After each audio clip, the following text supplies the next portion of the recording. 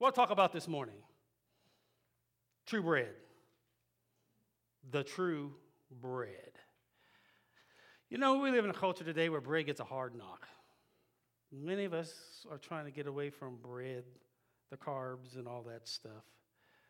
But if we lived in a time when these people lived in, bread was an important part of their diet. Many times in the morning when I have breakfast, my wife will say to me, 1 or 2 pieces. And I typically say 1. Just 1, that's all I need. Because if I have a sandwich later on, that means I've had 3. So I'm trying to get cut down. The other day we were at Wilmington College, and we were doing hamburgers and hot dogs, and there were many of the young people who forgo a bun, just had a burger and a dog. Throw some mustard, ketchup, whatever. And so we live in a culture where bread sometimes takes a hard knock. But I don't know about you. Every now and then,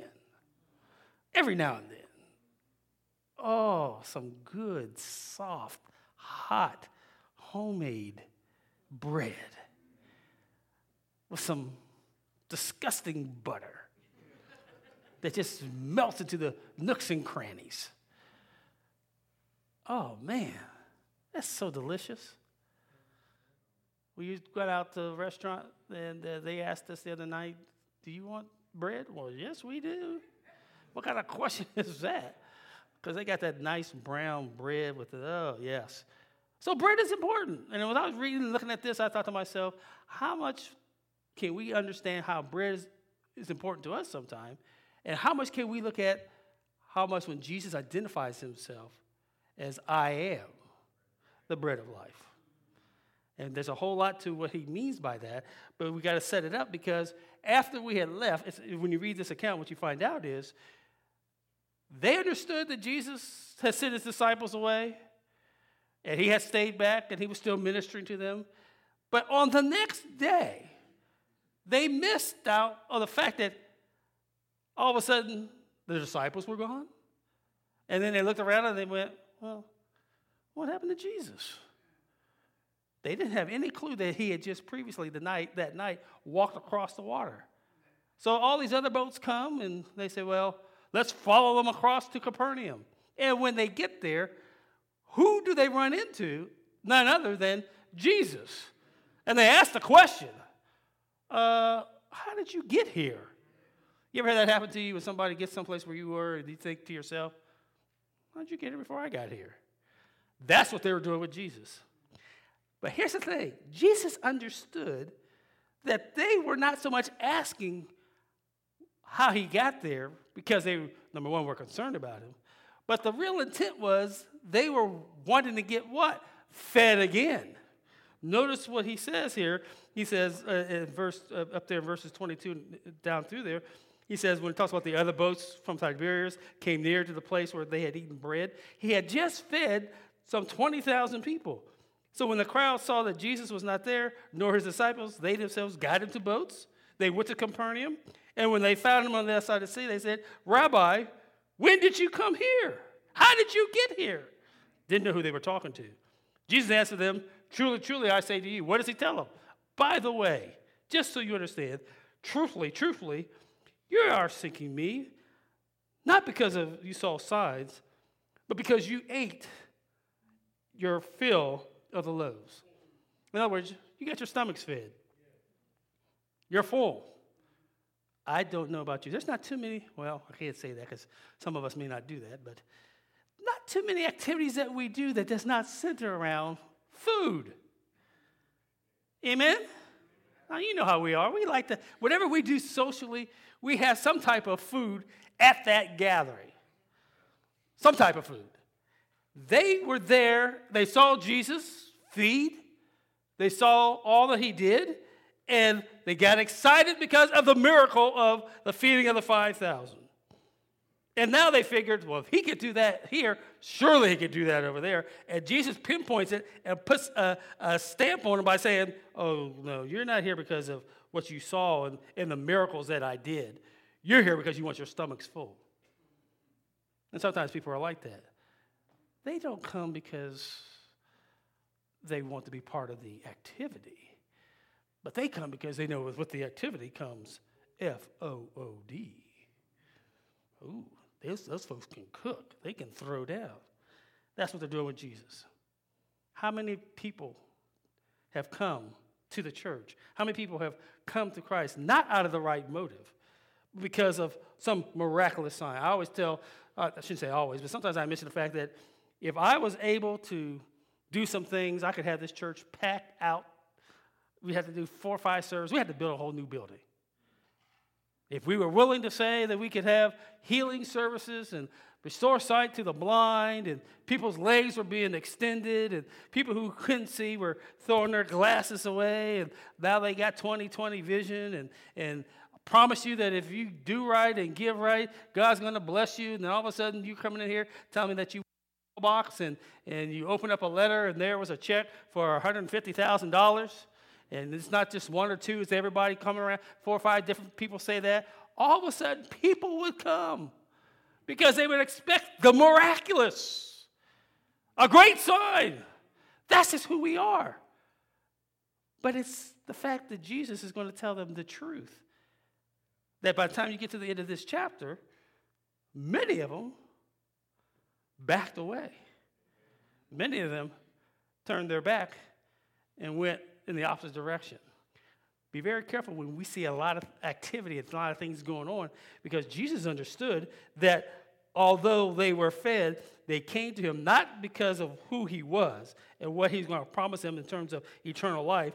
They came for the simple reason to be fed. They asked him the question, well, okay, you talk about, in verse 29, this is the work of God, that you believe in him who sent me. So they said to him, then what sign do you do? How could they ask Jesus by what sign he could do this? In light of, did they not see him feed the 5,000 plus? They saw it. And yet they're going to ask him, well, wait a minute, by what authority? By what sign do we believe that you can do this? By the way, Jews, Israel, out in the wilderness, eating manna. Did we not, our fathers, eat manna in the wilderness? He gave them bread from heaven to eat. Moses. They were giving credit to Moses. Manna was sort of like cotton candy. It's real light and fluffy if you read the account in Exodus. And they were told every day to go out, get enough for that day. No more, no less. You go out, you get your family of 5 or 4 or 20 or whatever it is. You gather all that you need for just that day. Because if you take more than what you need, it's going to turn into rotten worms and everything else. You know what that says to me? Because Jesus is going to identify with that, is that Jesus is enough for whatever we might need. No more, no less. Jesus is sufficient. He could take care of every need. Jesus tells them, oh, no. It wasn't Moses that gave you bread. It was my Father. He says, truly I say to you, it was not Moses who gave you bread from heaven, but my Father gave you what? True bread. Not just any bread, but true bread. For the bread of God is what? What is the bread of God? I'm glad you asked that question. The bread of God is this. For the bread of God is he who comes down from heaven and gives life to the world. They said to him, wait a minute. Wait, hold on, let me understand this. The bread of God is he who comes down from heaven and gives life to the world. Sir, give us this bread. Give it to us. Where can we find this bread? But here it comes. Is this what Jesus is going to tell them? This is what Jesus is telling us today. I am. I am what? I am the bread of life. You don't have to look around. There's no mysterious. The bread that I'm telling you about, I am that bread. When the Bible talks about give us this day our daily bread, it's just not talking about the loaves of or bread that we think about, but it encompasses all of the needs that we will ever have. Bread, water, and anything else for our sustenance. Jesus is the full supply of whatever we might need. He is all in all. Whatever it is that you need in your life today, guess what? Jesus can fulfill it. Why? Because he says, I am the bread of life. You want life, not just existence, but you want life, find it in Jesus. Why? Because he just said, he's going to say 7 different times, I am. I am what? I am the bread of life. I am the way, the truth, and the life. I am the good shepherd. He identifies himself 7 different times, and we're going to cover this in the next few weeks. 7 different ways he identifies who he is. He alone is the only one that can say, I am the bread of life. What is it that you need? What is it that you and I are looking for? Whatever it is, Jesus is that supply. As he took care of the nation of Israel with manna, which was a type of Christ, now he's saying, okay, you had manna, but I want you to understand something. The bread that comes from God now, I am that bread. And that same person in Christ is the same one that speaks to us today. It says, whatever it is that you need to satisfy yourself, I am that bread. I am that water. I am whatever it is, I am it. He says, I am the bread of life. Whoever comes to me shall not what? Hunger. You ever been hungry? I mean hungry. Not lack of, you didn't eat something and your stomach is grumbling. But I'm talking about hunger. It'd be kind of, there are some people I would say that probably have been hungry, but most of us have some type of food we can get to. We really don't understand what true hunger is. But Jesus says, hey, if you're hungry, I'm it. He can satisfy that. Not only does he say, whoever comes to me shall not hunger, but whoever believes in me shall never thirst. Have you ever been thirsty? Yes. I'm working out in the yard the other day, sweat profusely coming out of my body, and I thought to myself, self, I need something to drink. And it wasn't a Coke or Sprite or iced tea or beer.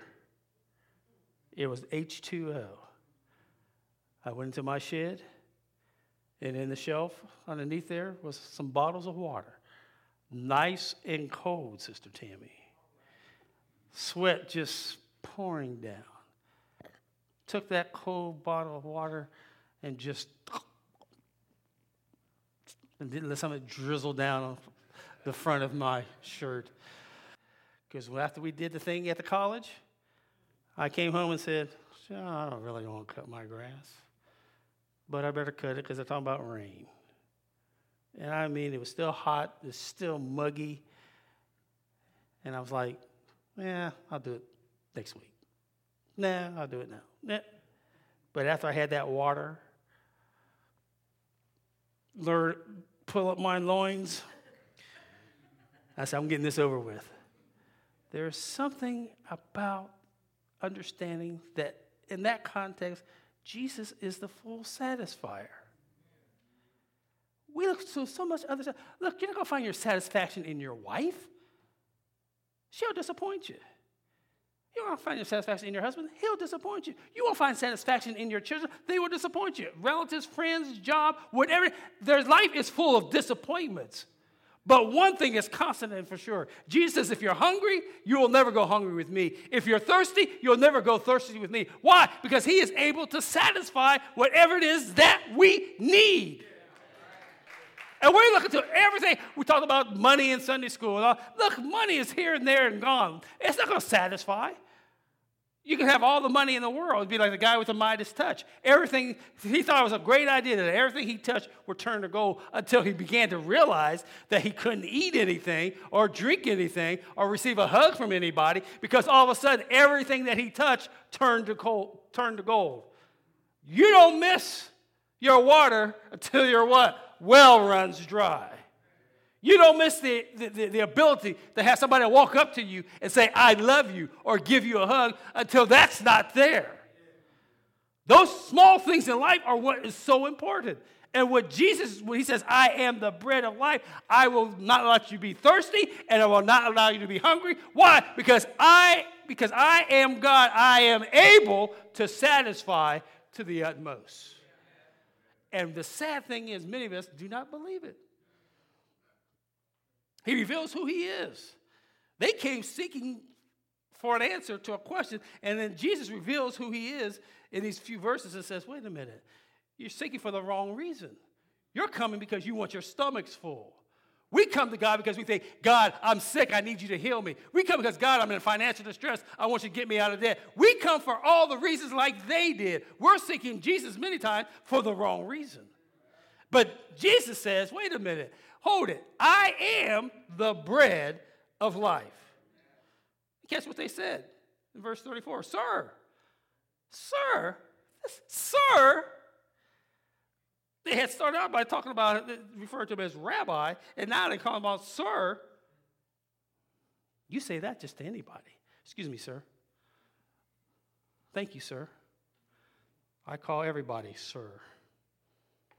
I go in the store. Thank you, sir. Thank you, ma'am.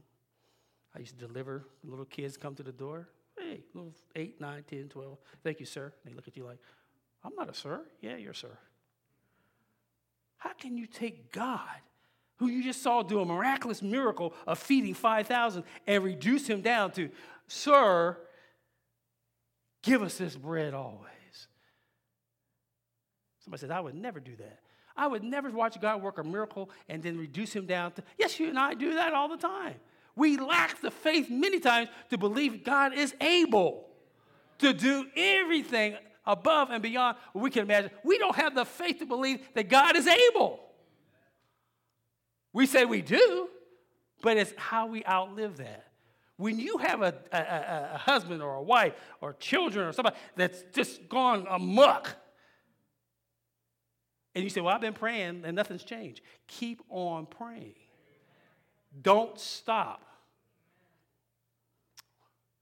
Last night I was watching one of those shows that just makes you question, like, oh, no, Pastor, you don't watch that, do you? Oh, yeah, I do.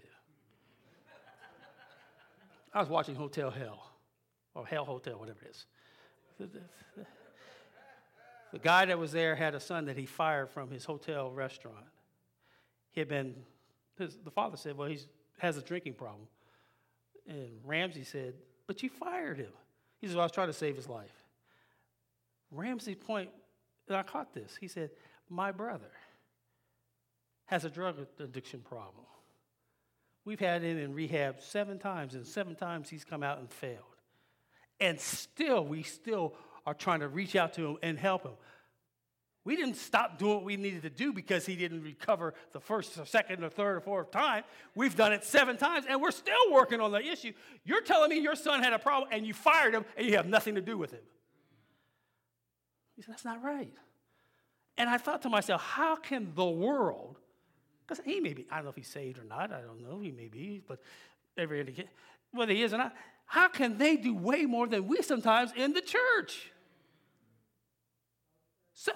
Somebody does us something wrong, somebody does us wrong, or something happens in our life, in our family, and we're ready to throw them out. No, keep them close to you, because it's the same God that forgave you wants you to be able to forgive others. Because in this life, it's not going to be if, but when we cross each other. You got to think to yourself, wait a minute, I can't. You will make yourself a miserable person by holding on to that. You really will. God forgave us. If anybody had a reason to hold something against anybody, it would be God holding against man for man's disobedience to what he has provided for us in the salvation through Jesus Christ. But God is long-suffering. God is patient. God is loving kindness. God woke us up this morning. God woke us up yesterday. God woke us up last Monday and Tuesday and Wednesday. He's blessed us above and beyond, and God still blessed us. He's going to bless us this afternoon. If it be his will, he's going to wake you up tomorrow. And knowing that you and I have what? Disobeyed, walked contrary, gave somebody a cross-eyed, give somebody the spiritual finger. Do it all the time. Write people off. No. What would happen if God wrote us off? And I was thinking this morning, and I was serious. we were reading our Sunday school lesson, the same God that casts the thousands of stars into the universe and all the other galaxy, the same God who spoke and mountains were formed and rivers and seas and oceans were made and everything in the ocean and all that same God wants to have an intimate relationship with you and I. That says a lot of who God is. He wants the very breath of who we are to coexist with him. We can't even breathe without God. That's what he wants.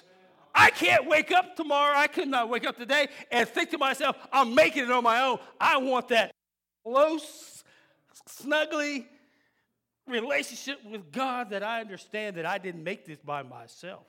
I haven't received the blessing I got by myself, but it's been because of who God is. He says, I am the bread of life. If you got bread, I was thinking about Wonder Bread. Remember Wonder Bread? With the little balloon things on the cover and all that. And they talk about how wonderful Wonder Bread was, so soft and cuddly and all. Jesus is better than Wonder Bread. He's the wonderful bread. Amen? What I say? He's the wonderful counselor, the everlasting God, the Prince of Peace. That's who Jesus is. And that same Jesus wants to have a relationship with everybody in here. That's why he says, they missed it. You're looking for, do you want real bread? Do you want the true bread that comes from heaven that's better than manna? By the way, I'm it. You don't have to look any further. And I will tell us this morning, everybody that's in here, you don't have to look any further than to look to Christ, for he is your bread. He's my bread. He's whatever we need him to be. I am. Only he can say that. He don't need us. We need him. Only he's able to say, I am. What did God say? I am that I am. No beginning, no ending. There's nowhere to start with God. He's always been. When he says in the beginning, it wasn't that God started. That's when God decided to step out of eternity and now say, I am. He was here before there was an I am. He's always been. That's the same God that you and I serve. And guess what? Look what he says. I'm going to come to a close on this. This is beautiful. You want to doubt your salvation? You want to wonder if God loves you? Well, let me tell you something. If you're in Christ and you believe in him and he's working a work of grace in your life, this is how you will know. Catch what Jesus says. Jesus said that I am the bread of life. Whoever comes to me shall not hunger, and whoever believes in me shall never thirst. But I said to you that you have seen me and yet not believed. That was true. Now catch this, all that the Father gives me will come to me, and whoever comes to me, I will never cast out. All that the Father, guess what? I am part of the all. And if you're saved today, you're part of the all. I will what? Never. You know, I tell people never say never. Because sometimes never comes to pass. Jesus says, I will never cast out. If you're in Christ, you got the assurance of your salvation right there in that verse. You can't take yourself out of the hand of God. Nobody else can do it, and guess what? You can't do it yourself. Why? Because Jesus is going to tell us. He's going to tell us right here.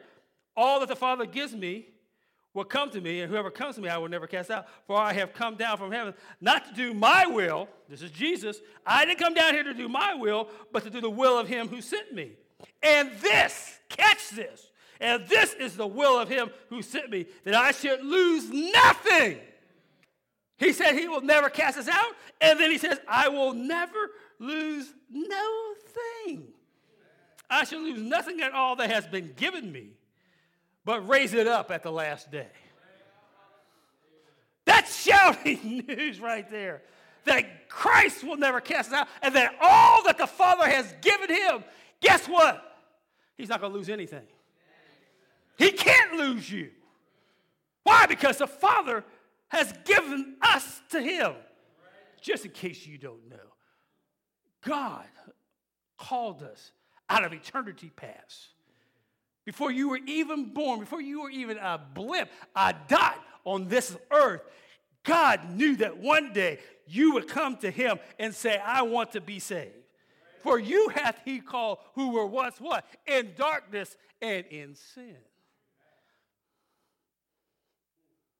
He worked your life to a point where you had to say to yourself, I need Jesus. I don't know about you, but I need Jesus. This is no plaything for me. I don't come to church because I'm afraid what people might say. I don't come to church because the pastor and the deacons will be calling my number or knocking on my door. I don't come to church because I'm just a pastor, and if I don't come, everybody's like, what's happening with the pastor? How come he's not here? He don't want to come today. Well, why did he want to come? I don't do all that. You know why I come? Because what Christ has done for me. He's brought me from January 10th, 1958 to this point, August 14th, 2016. That's why I come. Because when I was sick, he raised me up. When I didn't know how I was going to make it, he helped me go through some stuff. I've been able to go through it not because I'm so strong and I'm a man. No, I made it because of God's grace. I made it because of God's mercy. He's been too good to me for me not to come and raise a hand and say, Lord, you've been so kind. You've been better to me than I have ever been to you. I've disappointed you. I've hurt your heart. You know, when it talks about Jesus wept, how many times has Jesus wept over our life? How many? Just think about this. How many times have you disappointed the Lord? If I ask the question, has anybody disappointed the Lord? We could all raise our hands. Because we have and we will. And yet, God's love. I mean, when I think about the Father sent his Son, God gave his very best, knowing what man was going to do to him.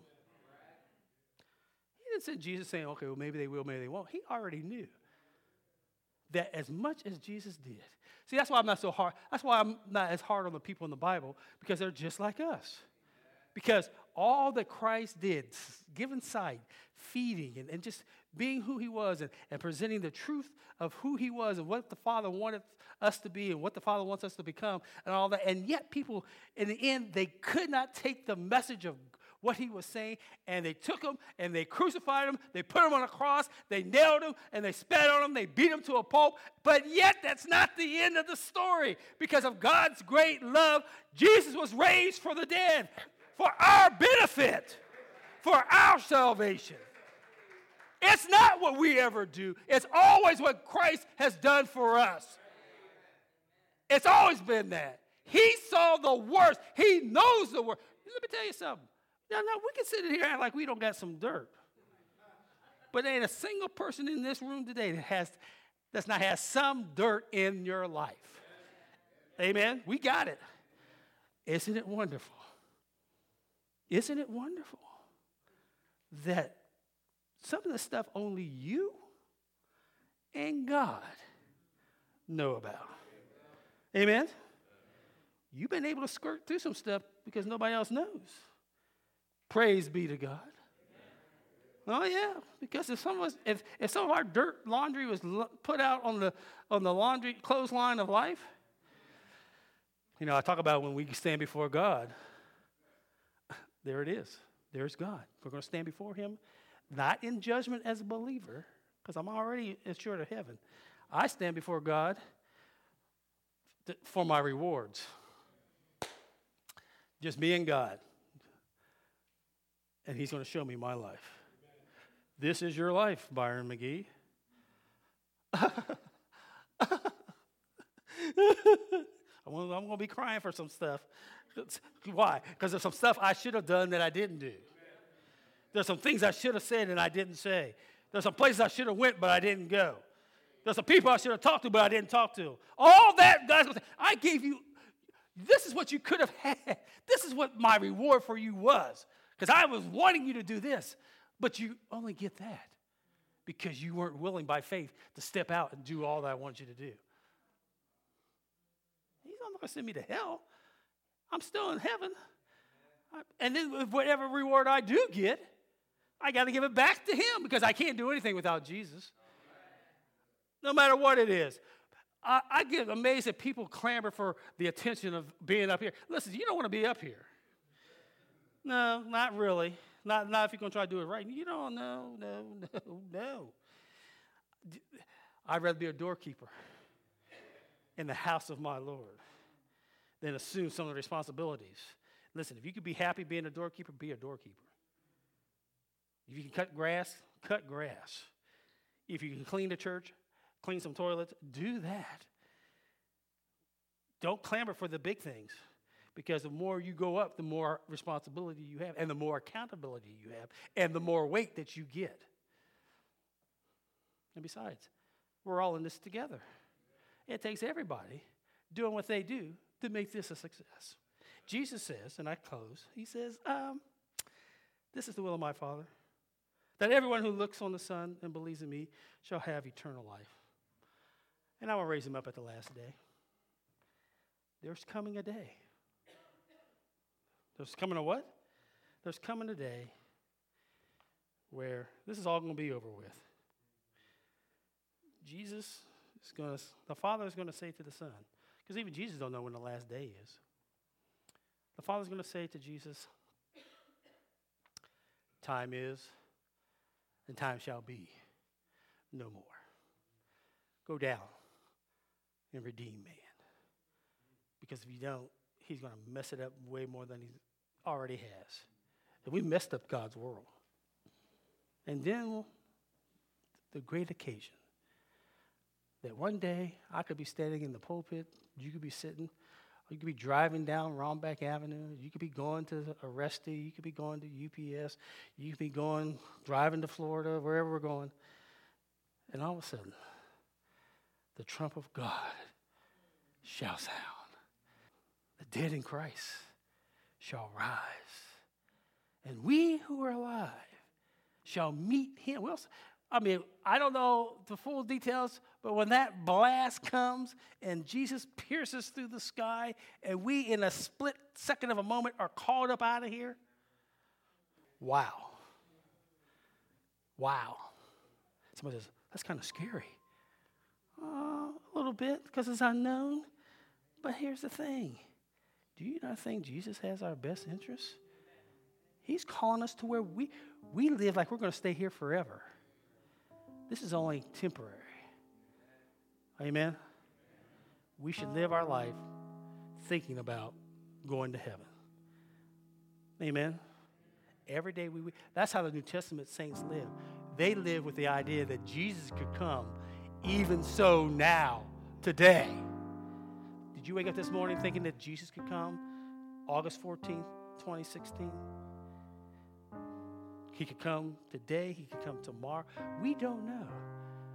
But one thing I will encourage us to just be ready when he comes. And Jesus said, how do I know I can be ready? He's not going to cast us out. And he is the one that secures our salvation. And better than that, he's able to help us each and every day walk this life. Because he says, I am the bread of life.